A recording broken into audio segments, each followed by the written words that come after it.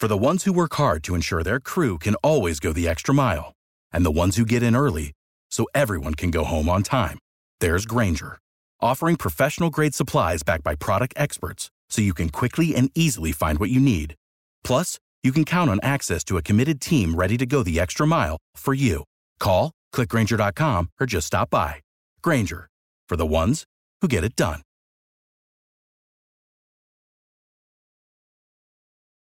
Every team, every topic, everywhere. This is Believe.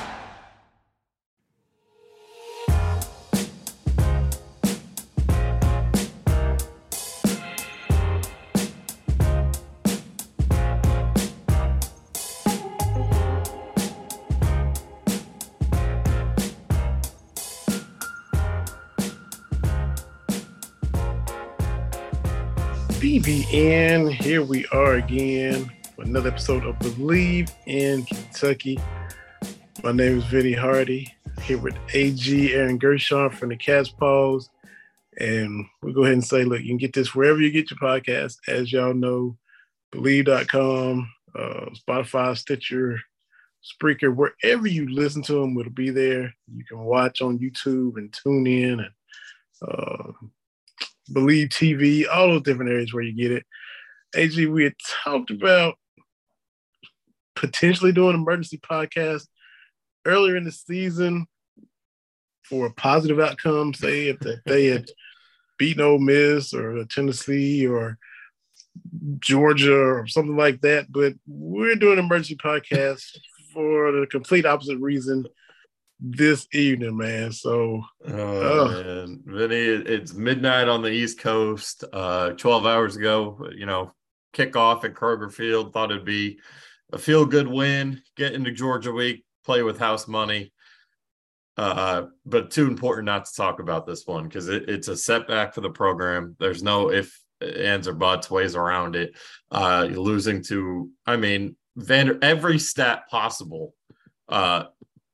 And every fact possible into this game favored Kentucky. You were going up against the 130th ranked passing offense, a team that hasn't won an SEC football game since 2019, a 26-game losing streak. They hadn't won a ranked road game since 2007, hadn't won an SEC game on the road in 16 tries. No Power 5 wins in 28 games. It goes on and on and on. And you found a way to lose to Vanderbilt. And one last thing, they were shorthanded, man. I don't know if they showed a shot of their bench on TV, but, they have that flu outbreak. I would say they had 50 guys on the Chopper roster. And who knows how many of those guys were walk-ons. It was ugly. And the weather was awful. It had a bad vibe. As soon as Mike Wright, had that really nice fake out for a touchdown in the first quarter, it was like, uh-oh, here we go. You're losing at halftime. You fall behind by 8. And, man, even when Chris Rodriguez broke off that 72-yard score that with 5 minutes, you just had that sinking feeling something might happen. And sure enough, it did. Unbelievable. I was full disclosure, I was not watching today. You're blessed. I had Tom Leach and Jeff Picoro on. We were in and out. I'm up here about to watch my Cowboys tomorrow in Green Bay. So in and out of Green Bay and different places and hitting the brewery and doing that kind of stuff. And so I would listen and, it's just, you get a turnover. Second play from scrimmage. Cash that in. You're getting it out of a short field. You got to go ahead and get a touchdown, settle for a field goal, and then next thing you know, it's 7-3. And I thought, oh boy. And we talked Wednesday, and fortunately, I got shout much props to Jalen Whitlow, who's not able to be with us this evening. But we just talked Wednesday on the last episode. Hopefully, it's a blowout. Put your Destin Wade, come on, man. Yeah, get all this blow Vandy, which these games have always been closer than it should have been, even when you've been beating Vandy. We hope, 3-score favorites. Maybe this time it'll come into fruition. And absolutely not. It was a game going into the fourth quarter, just like you hoped it wouldn't be. And then on top of that, you get it stolen from you. Yeah, man. I mean, you mentioned the turn not scoring off the turnovers was awful. I mean, they actually made the 47-yard field goal, which was kind of shocking, given the problems there. They did have a kick block later on, but at least they made that one field goal there. And then, Keidron Smith, who pretty much one of the only guys you give a pass for today, who had that forced fumble on that turnover, has a pick later in the first quarter, and you drive down into the red zone, and that's when you get the kick blocked. And I mean, the red zone offense, it's been a mess all year. And it's remained. I mean, today was dreadful. You only scored one touchdown in the red zone. That came in the fourth quarter with a C-Rod 5-yard run. In the first quarter, you had 2 red zone ops. You kicked 2 field goals. In the third quarter, in the second quarter, you have a red zone op and you get a kick blocked. And then, 2-point conversions. I mean, obviously that's not going to count in the red zone stat sheet, but those are 2 red zone plays, right? You've missed the first one. Okay. The second one, you get a mulligan and throw an incomplete pass. Vanderbilt's called for PI. So you get a chance from the 1-yard line, and you don't give it to C-Rod, you give it to Jaton McClain, and you get stuffed. I mean, obviously, I think we'll go more into the Rich Sangrilla stuff. We'll save that for Jalen on Wednesday. We'll see if he even has a job by Wednesday. I mean, it sounds like he will, but I wouldn't count it out. We'll see. But the red zone offense, whether it's the play calling, the execution, all of the above is horrendous. And then third down, man, 4 for 12 on third down today. And the one guy I think we both need to hit together here tonight. I think we've all been big Will Levis defenders, kind of chalking it up to the O-line, chalking it up to maybe Scangarello struggling. I don't know, man. A lot of today was on Will Levis. I mean, the protection was there at times. It just was. And he completed 2 passes in the second half. 2 passes. Mm-hmm. That's what was Stoops' press conference like? I know you have the thread going. Yeah. I wasn't able to listen to that. I forget what I was doing. I was like, I need to hear this presser. What was that like? What did y'all hear? Well, it took us 45 minutes to hear a damn thing because he took that long to come in there. I mean, he's, his team was probably really down in that locker room. So, that was the first thing, but he was definitely bothered. I mean, there's no doubt. And it was more of a disappointed to me. I mean, he put a lot of it on himself. I thought some of the more telling things he brought up was he hasn't really found a way to get through to this team or coach this team effectively. Obviously, this team came in with really high expectations, picked to finish second in the East, and had the 3rd highest odds to win the damn conference behind Alabama and Georgia. So that was kind of one of the talking points. He did shut down. He was asked point blank, could there be a coordinator move in season? He said no, but then with Tom Leach post game, he kind of backtracked a little bit and said he didn't want a quote to be made out of it, and said we'll evaluate things. I need to calm down, sort of thing. So that's why I said, we probably won't have any Scangarello news in the next week or 2, but it could come at some point, and that's why I think it's best to just save that for Wednesday. But yeah, it was definitely more of a defeated Mark Stoops, more of a disappointed Mark Stoops, and baffled. I mean, there wasn't really. You can be angry all you want, but this isn't a game. I mean, as a fan base, yeah, you should be angry. I mean, there's no doubt about it. But as a coach, I think a lot of this, I think there's more disappointment because I would put, if I had to blame people for this loss, I'd put it a lot on the coaching staff. And that in this game, Brad White gets a lot of free passes, but Brad White didn't call a good game in this one either. So I put a lot of blame on the coaching staff. And then if there's one player I got to signal out, it's the quarterback, man. I mean, he's a projected 1st-round pick, and he was moving a little bit better today. I kept saying it. I mean, there were a couple plays that he was able to extend a little bit with his legs, or he was able to at least run for a few yards. He looked better on his feet today, but he holds on to that ball too long, and he missed some wide open throws. It's just, I mean, you kept thinking it'll click with the O-line. Yeah. even in the early part of the season, even against inferior opponents. They'll get it cleaned up. They'll get it cleaned up. And now it got to the point where they kind of are what they are. Yes. In conference, this Vanderbilt defense, oh my God, the defense, defenses that are vulnerable and should have holes, things you can exploit, take advantage of. We expected the Tennessee game to be at least a shootout of some sort. And then here today, you have, for the most part, you're stuck on 9 until, you get some stuff going late. But this Vanderbilt defense, I mean, you spit the numbers out on Wednesday's episode about how awful. They're awful. They're still awful. You should be licking your chops to go at these teams, and you're not producing anything close to what you should be against them. Yeah, and I like that. They did take some shots early, and they were aggressive a little bit. And then it wasn't working. I mean, they did hit a couple, but it wasn't resulting in touchdowns. So they went back to the ground, and Chris Rodriguez had a great second half. So again, was the play calling good today? No, but I just can't.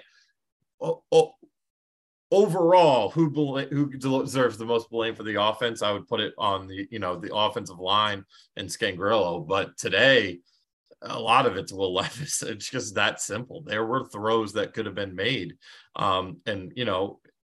Part of it's injuries, not today, but in general. And I think, that's part of the reason this offense hasn't clicked, whether it be Levis being banged up, whether it's been C-Rod missing the first 4 games suspended and then getting banged up himself. Juton McClain has missed games. Ramon Jefferson, who they were really counting on to be a big factor of this offense, lost his season after 2 plays. So, the only area they've kind of stayed healthy in is the receiver room. But when your quarterback's either hurt or not playing well, they can only do so much. And another thing, and we kind of brought this point home a little bit last Wednesday, is you got to remember this is a really young football team outside of some key pieces like C-Rod and Will. I mean, at receiver, you're counting on 2 freshmen in Barryon Brown and Dane Key. You finally got Tavion Robinson a little more involved today, and he didn't disappoint. And then at tight end, you got 2 freshmen in Jordan Dingle and Josh Caddis. So it's a young nucleus, and you need your quarterback to be on the money, man. I mean, especially when the throws are there, and they weren't. And I got to say, I hate to rip Will so much, but man, after the game, it just felt like he was throwing the blame on everyone but himself. I mean, he made the comment that guys aren't on the same page as him. He never once said that's on me. He never once said anything. He even brought up it's on the coaches and players. He never said it's on me. And usually when you have quarterbacks who are really any leader, man, the first thing they say is if it's on me, even if it's not, they protect their guys. And Will being a 5th-year senior, I expect more from him, man, and it's disappointing. It really is. And it's not to say he's not going to have a great NFL career. It's not to say, he shouldn't be remembered positively at Kentucky, because at the end of the day, I mean, off the top of my head, I think his record is at 10 plus 6 wins this year. That's 16 wins, 3 losses this year, 3 this year for him. So 10-6 or 13, I don't know, 16-6 as Kentucky's starting quarterback. So he's got to be remembered positively, but I don't know. I have a lot of issues with him today. Man, and it's not going to get any better next week either. Oh, no. Oh, no. In that stadium, and I hate to be so negative, but when you lose to Vanderbilt, that's what's going to happen. It's going to be a red out. It's going to be a red out. Those Georgia fans are among the best. Even when Georgia, before they became elite, they travel, man. I remember the 2018 game when that was a winner take all game for the SEC East, and Kentucky fans showed out, but Georgia fans still outnumbered them. I mean, they get in, and they'll be there, man. They'll be there. Yeah, goodness gracious. So, defensively, like you said, wasn't great today. No. When it has been, the complimentary football hasn't happened all year. And, maybe if that happened, the offensive special teams could pick up the defense, who's been pretty much showing up to work all season long. Yeah. They haven't. But, they score to go ahead. They're up 21-17. And then the interception gets negated, and then they just march right down the field. Vanderbilt on third down. You were there. Vanderbilt's third down conversions unbelievable. Through the roof. I mean, just because the defense couldn't get off the field. 11 for 17. Kentucky was 4 for 12. The game-winning score for them was just, you can't let a dude cross your face, and it was no resistance by Carrington Valentine. So and of course, Vanderbilt smartly went after Valentine. Maxwell Harrison. They went right after Harrison. Without the ones like you, who work tirelessly to keep things running, everything would suddenly stop. Hospitals, factories, schools, and power plants, they all depend on you. No matter the weather, emergency, or time of day, you're the ones who get it done. At Grainger, we're here for you with professional-grade industrial supplies. Count on real-time product availability and fast delivery. Call, clickgrainger.com, or just stop by. Grainger, for the ones who get it done. You do. And Brad White did. I give that Brad White. We talked about, taking responsibility. Brad White took it on the chin, man. He said he should have gotten Maxwell Harrison more help. How do you have Maxwell Harrison, who hadn't played hardly a snap? I don't know if he played a snap in that game. I really don't. Carrington goes out. He bumps in with he gets into the collision with the Vanderbilt receiver on the play before. It's 4th and 11. Game ends if you get that stop. Mm-hmm. How do you put a guy who has barely played in man coverage against a speedy receiver? I just, how do you do that? Mm-hmm. I mean, are you underestimating Mike Wright? I understand you might like the kid, but man, he's a redshirt freshman who hadn't played all day, and you put him in man coverage with the game on the line. That was hard to watch and hard to understand. And credit Vanderbilt for making the play. I mean, obviously, amazing play by Mike Wright and Quincy Skinner, who made that play. And then you said the touchdown. That was just awful coverage. I mean, Shepard was wide open in the end zone, and the hands to the face. I mean, there were a lot. I felt like anytime outside of the 72-yard touchdown by C-Rod, it felt like anytime Kentucky did something positive, the yellow flag was out. I mean, Tavion Robinson had a really nice punt return. That got negated. They had another return that wasn't bad, I think, by Brown. That got negated. They had a couple first down runs negated. And then the pick, I mean, Octavius literally just threw his hands and threw a guy's helmet off. And that led to that. So it's all too familiar with this team. It feels like the same. And, we saw them have that result against South Carolina, and you just, you wanted to just chalk it up to a backup quarterback. But, today the perfect storm happened, and they lost to a team that hasn't won a conference game since, before COVID was a thing. So Clark Lee and Shane Beamer both come in. Oh, my gosh, yeah. And get wins that they can, all the cliches, they can hang their hat on. They can get momentum. This can, change the face of their program, the culture. Yep. And launch them into getting where they want to be. Statement wins, if you will, over 100%. A team that was established and consistently finishing second. All that in stuff Lexington. Not like you went down to Nashville and got trapped. Not like you went down and sandstorm was in your face and all that. You lost it on your home turf. Yeah.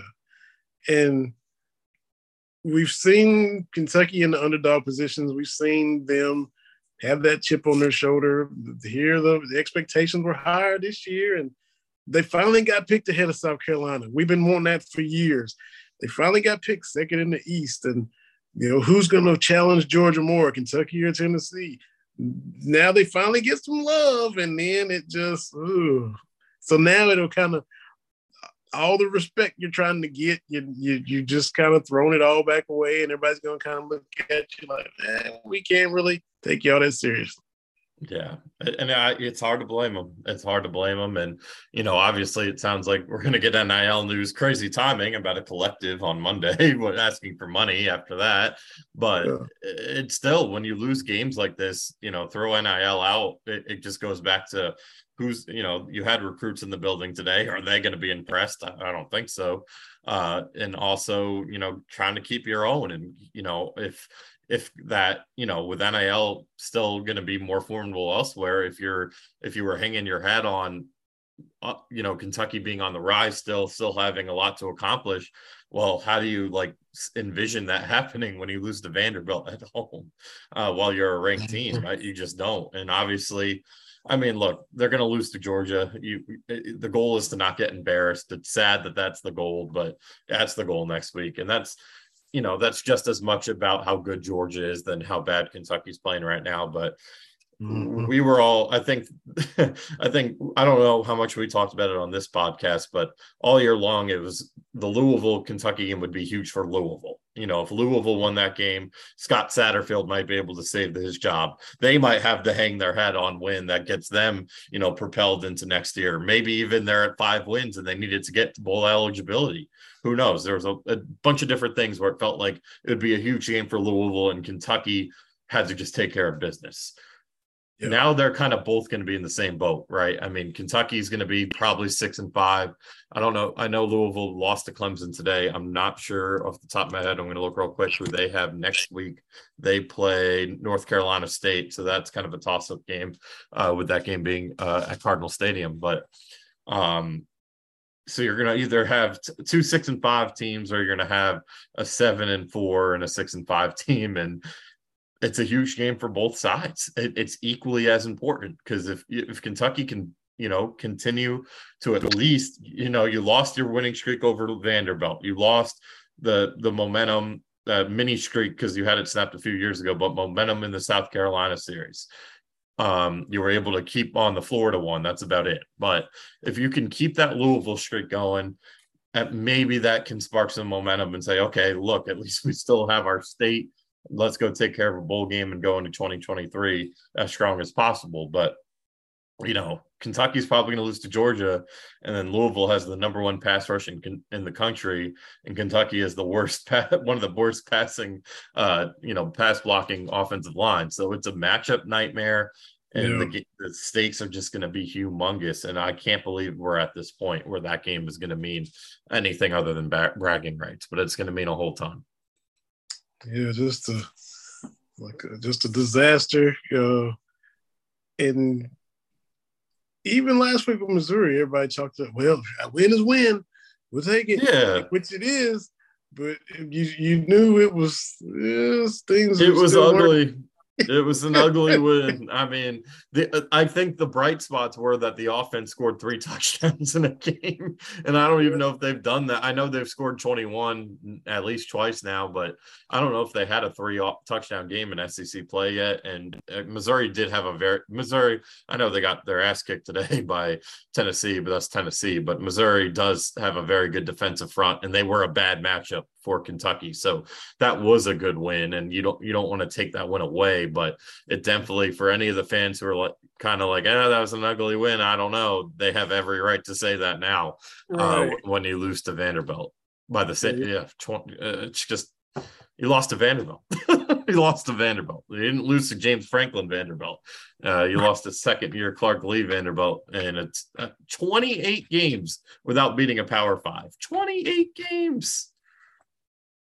And they lost to Eastern Tennessee. They've lost to Eastern Tennessee State more recently than losing to I don't know. Just they lost to Eastern Tennessee State last year. I mean, come on. 20 at home. Yeah, at home. Yeah, they scored 6 points. Yeah. So, I mean, you talk about having to dig deep, and after, let's see. Was it last week? When was Stoops was kind of down and had to talk with Dr. Capilouto? That was going into the Missouri game after they lost at Knoxville. Right. And so now to go 0 for 2 against the state of Tennessee, Tennessee and Vandy, Ugh. Yeah, So, and huge Nick Roush made this point, by the way, a really interesting one. Kentucky hasn't had a season since 2013, which is obviously Stoops' first year, where they've lost 2 games to that Vanderbilt, Missouri, South Carolina cluster. They haven't had a multi-loss season against those 2 teams since that debuted season. That's how bad this year has gone. Man. So we lick the wounds and see what happens between now and Wednesday as far as news and adjustments and whatever. Basketball team looks good. That's right. Maybe Cal was right. and we talk about being in a different position, being respected. You know, you've been picked as an underdog, and now you get picked, you know, to challenge and contend. And you also stepped out of character talking and you got to talk the talk to walk the walk. You're not holding up on the end of the bargain. Talked about Beamer and then just kept on going back. And now it hasn't been a good Mark Stoops. I think we can say one thing officially. Mark Stoops had a bad talking season. He had a bad talking season. I'm sure Tony Neely and Susan Laps will be all over him this summer to get that in shape. Because he just wanted Beamer just because he felt like it, right? Was that him firing the I mean, he obviously didn't say Beamer's name, but you know, when the video of that stupid video, it was a stupid video, came out, and you make that comment the next day about your SEC East rival. I mean, it wasn't like Beamer had said anything prior to. Never. He just saw the video, and the video bothered him, and so he said something. Yeah. Yeah. There wasn't even any, like, you know, the Missouri have his animosity towards Kentucky. Like, obviously, we saw what Martez Manuel said. Eli Drinkwitz has always not been a Kentucky guy. You just listen to his pressers. But there's never been, like, even though Kentucky's been the better team, like Muschamp and Stoops were friends. So there was never any beef there. And, like, Shane Beamer, what beef is there with Mark Stoops? There was none. So, I mean, they're rivals because they play in the same division, but there was never like a real rivalry there. I mean, I felt like Vanderbilt was more of a rival just because of the history than South Carolina. And then you say that, and, you know, you start something, and, you know, unlike Missouri, South Carolina obviously talked that talk and walked it. Yeah, absolutely. So, emergency podcast for the wrong reasons. And he lost to Vanderbilt. Yeah.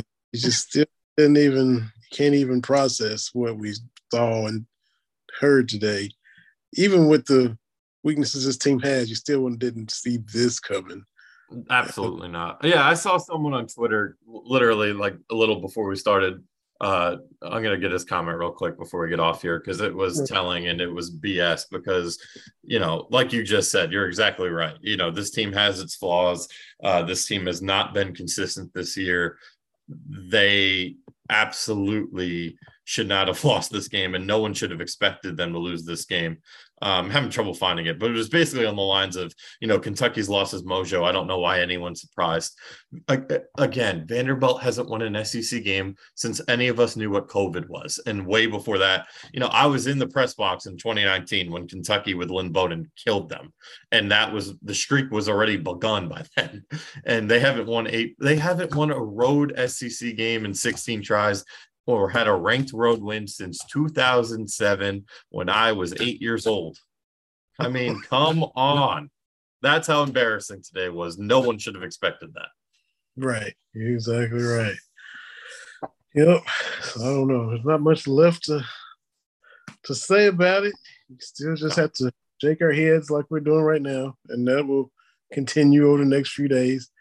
And we'll see what news continues to come out. We'll get Jalen's take. I'm sure he'll have it. He'll have it ready to rock.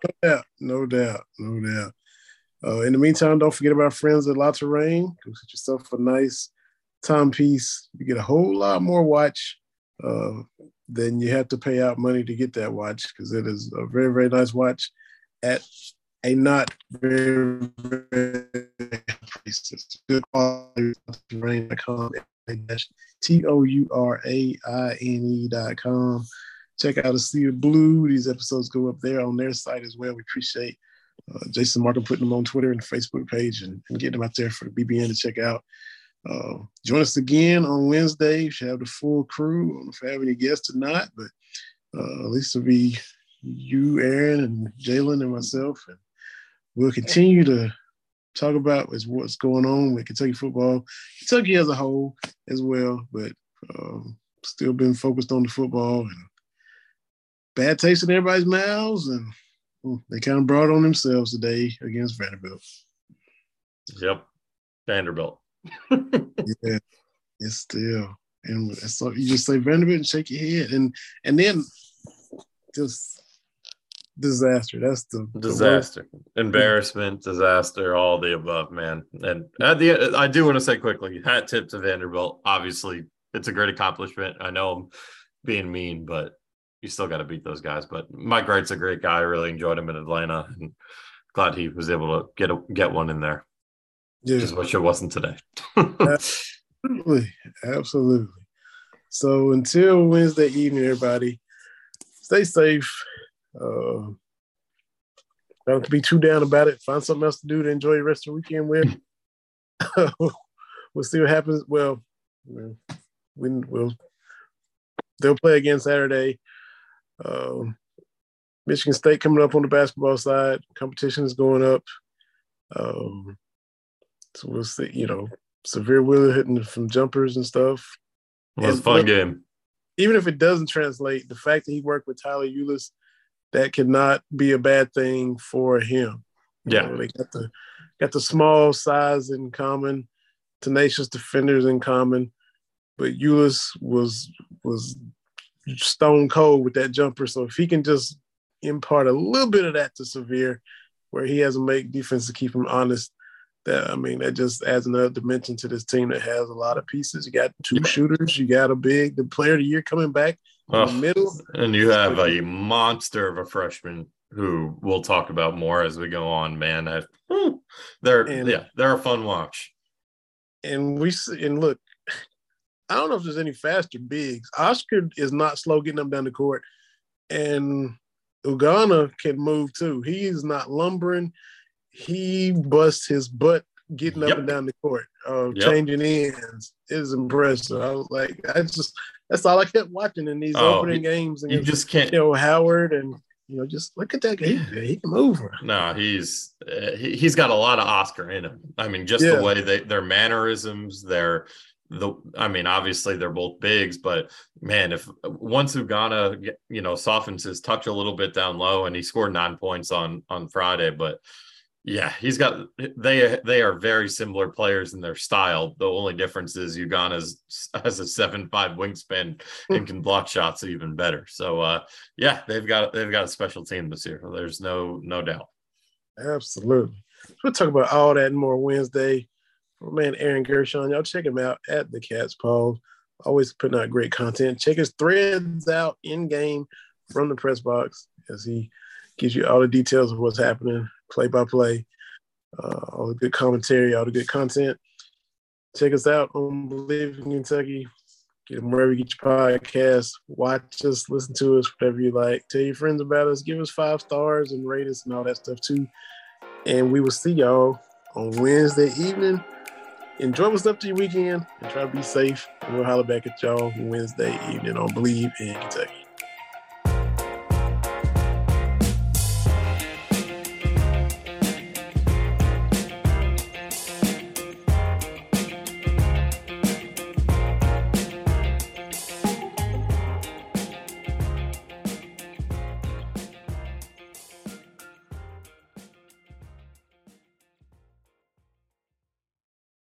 Without the ones like you, who work tirelessly to keep things running, everything would suddenly stop.